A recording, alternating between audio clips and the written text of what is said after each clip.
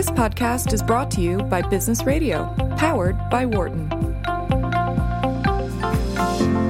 This sounds like a big part of what you're doing in terms of generating the marketing and the branding behind CrowdSpring, Ross, is that you are, in some senses, attracting individuals to the platform in a way that is establishing some of the knowledge that goes in with respect to how to design, the practicality of proper do's and don'ts of design and things of that nature. Do you have like a blog piece? Do you have like a repository of design resources like articles or information or best practices, things of that nature?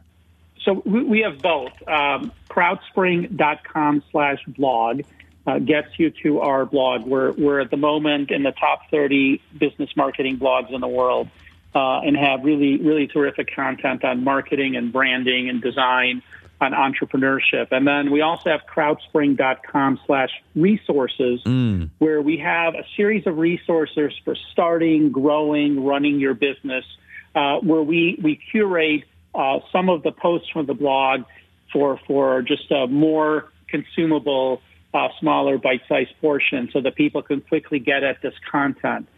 Because this is complicated content for a lot of people, and one of the things that we have always done over the years is try to share our learnings. I mean, having done this for 10 years, having worked with freelancers and clients from all over the world, we've learned quite a lot about the business of design. And as you said earlier, entrepreneurs, business owners who don't have experience with design, if it's not their core competency, they're looking to get a great design, but they may have a tough time to get there without some help.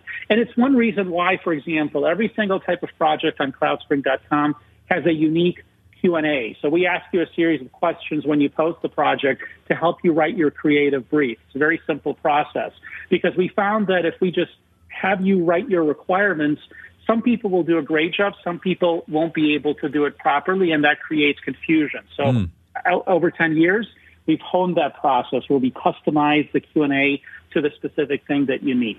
Gotcha. 10 years of experience. I love this, Ross, in terms of you creating this platform. I want you to share with our listeners some of the key learnings, maybe the top 5 key learnings that you have accumulated over the years here working with CrowdSpring and developing CrowdSpring and its fantastic services and products in terms of the things that to do and not to do with respect to when you are thinking about developing a logo or thinking about developing, your product brand. What are some of those things you would share with our listeners? Do's and don'ts. Sure. So number one, get your branding right, because if your brand is weak, all of your marketing efforts will suffer. You mentioned this at the outset of this segment. If you don't have a good, strong brand, everything else you do is tarnished by that branding. Mm-hmm. And ultimately, it's because if a customer or a prospective customer doesn't know what your brand means or stands for, it's irrelevant to them. And so one of the lessons we take from what Nike's currently doing with its new campaign with Colin Kaepernick in the last couple of days, and they just released a great new ad, is they're trying to recreate that excitement about Nike products. They're trying to stand out in the marketplace. Reminds me of what Apple did years ago with the Think Different campaign. Yes, at the Super Bowl, actually, right?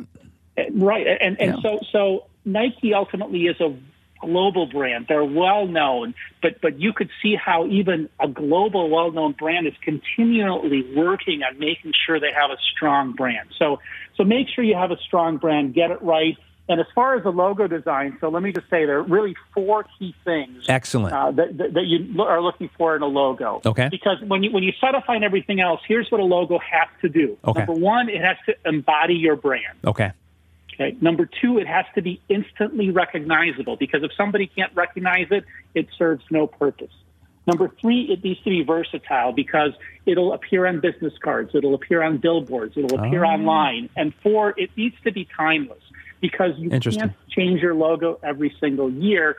Otherwise, people will get confused. Everything else is optional. So every design choice that you make about a logo should only exist to strengthen the 4 items I listed above. And so when you look about some of the best Nike logos in the world, Nike, Amazon, FedEx, those logos haven't changed a whole lot. Those logos are memorable, they're recognizable. Now, in part, it's because these companies have spent a lot of money on branding and advertising and marketing. But even before they do that, their logos have a significant amount of traction because they're easy and they're memorable. Mm-hmm. So back to the marketing tips. You asked me the first one. One was branding right. Second tip from our 10 years in business and what we see when we work with many companies, let data drive your decisions. It's really hard as a small business or a startup to make decisions. Bigger companies become very analytical. They look at data when they run marketing campaigns, they set goals, they look at what happened, and they adjust.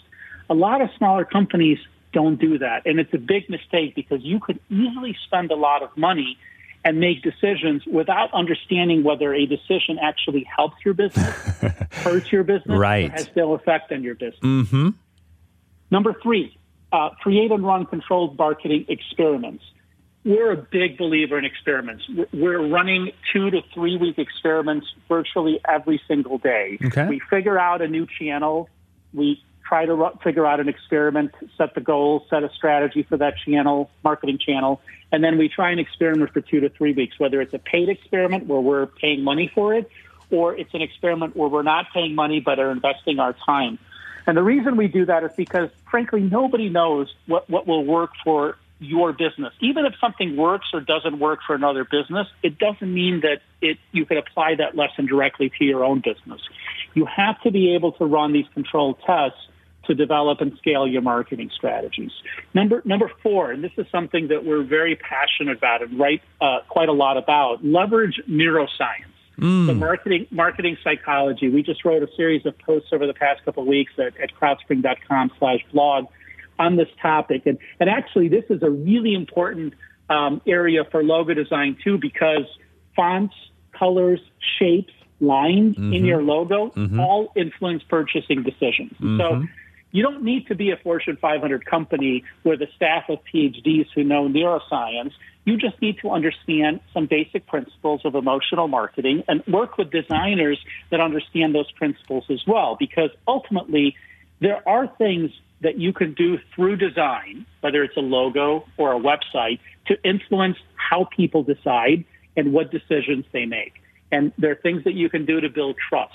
And so it's important as a business owner that you maximize your ability to do that. And then the fifth suggestion I would make is leverage whatever content you're creating, because ultimately we become a content marketing economy. A lot of marketing, particularly for smaller businesses who don't have big marketing budgets, is driven by the content they're able to create and share.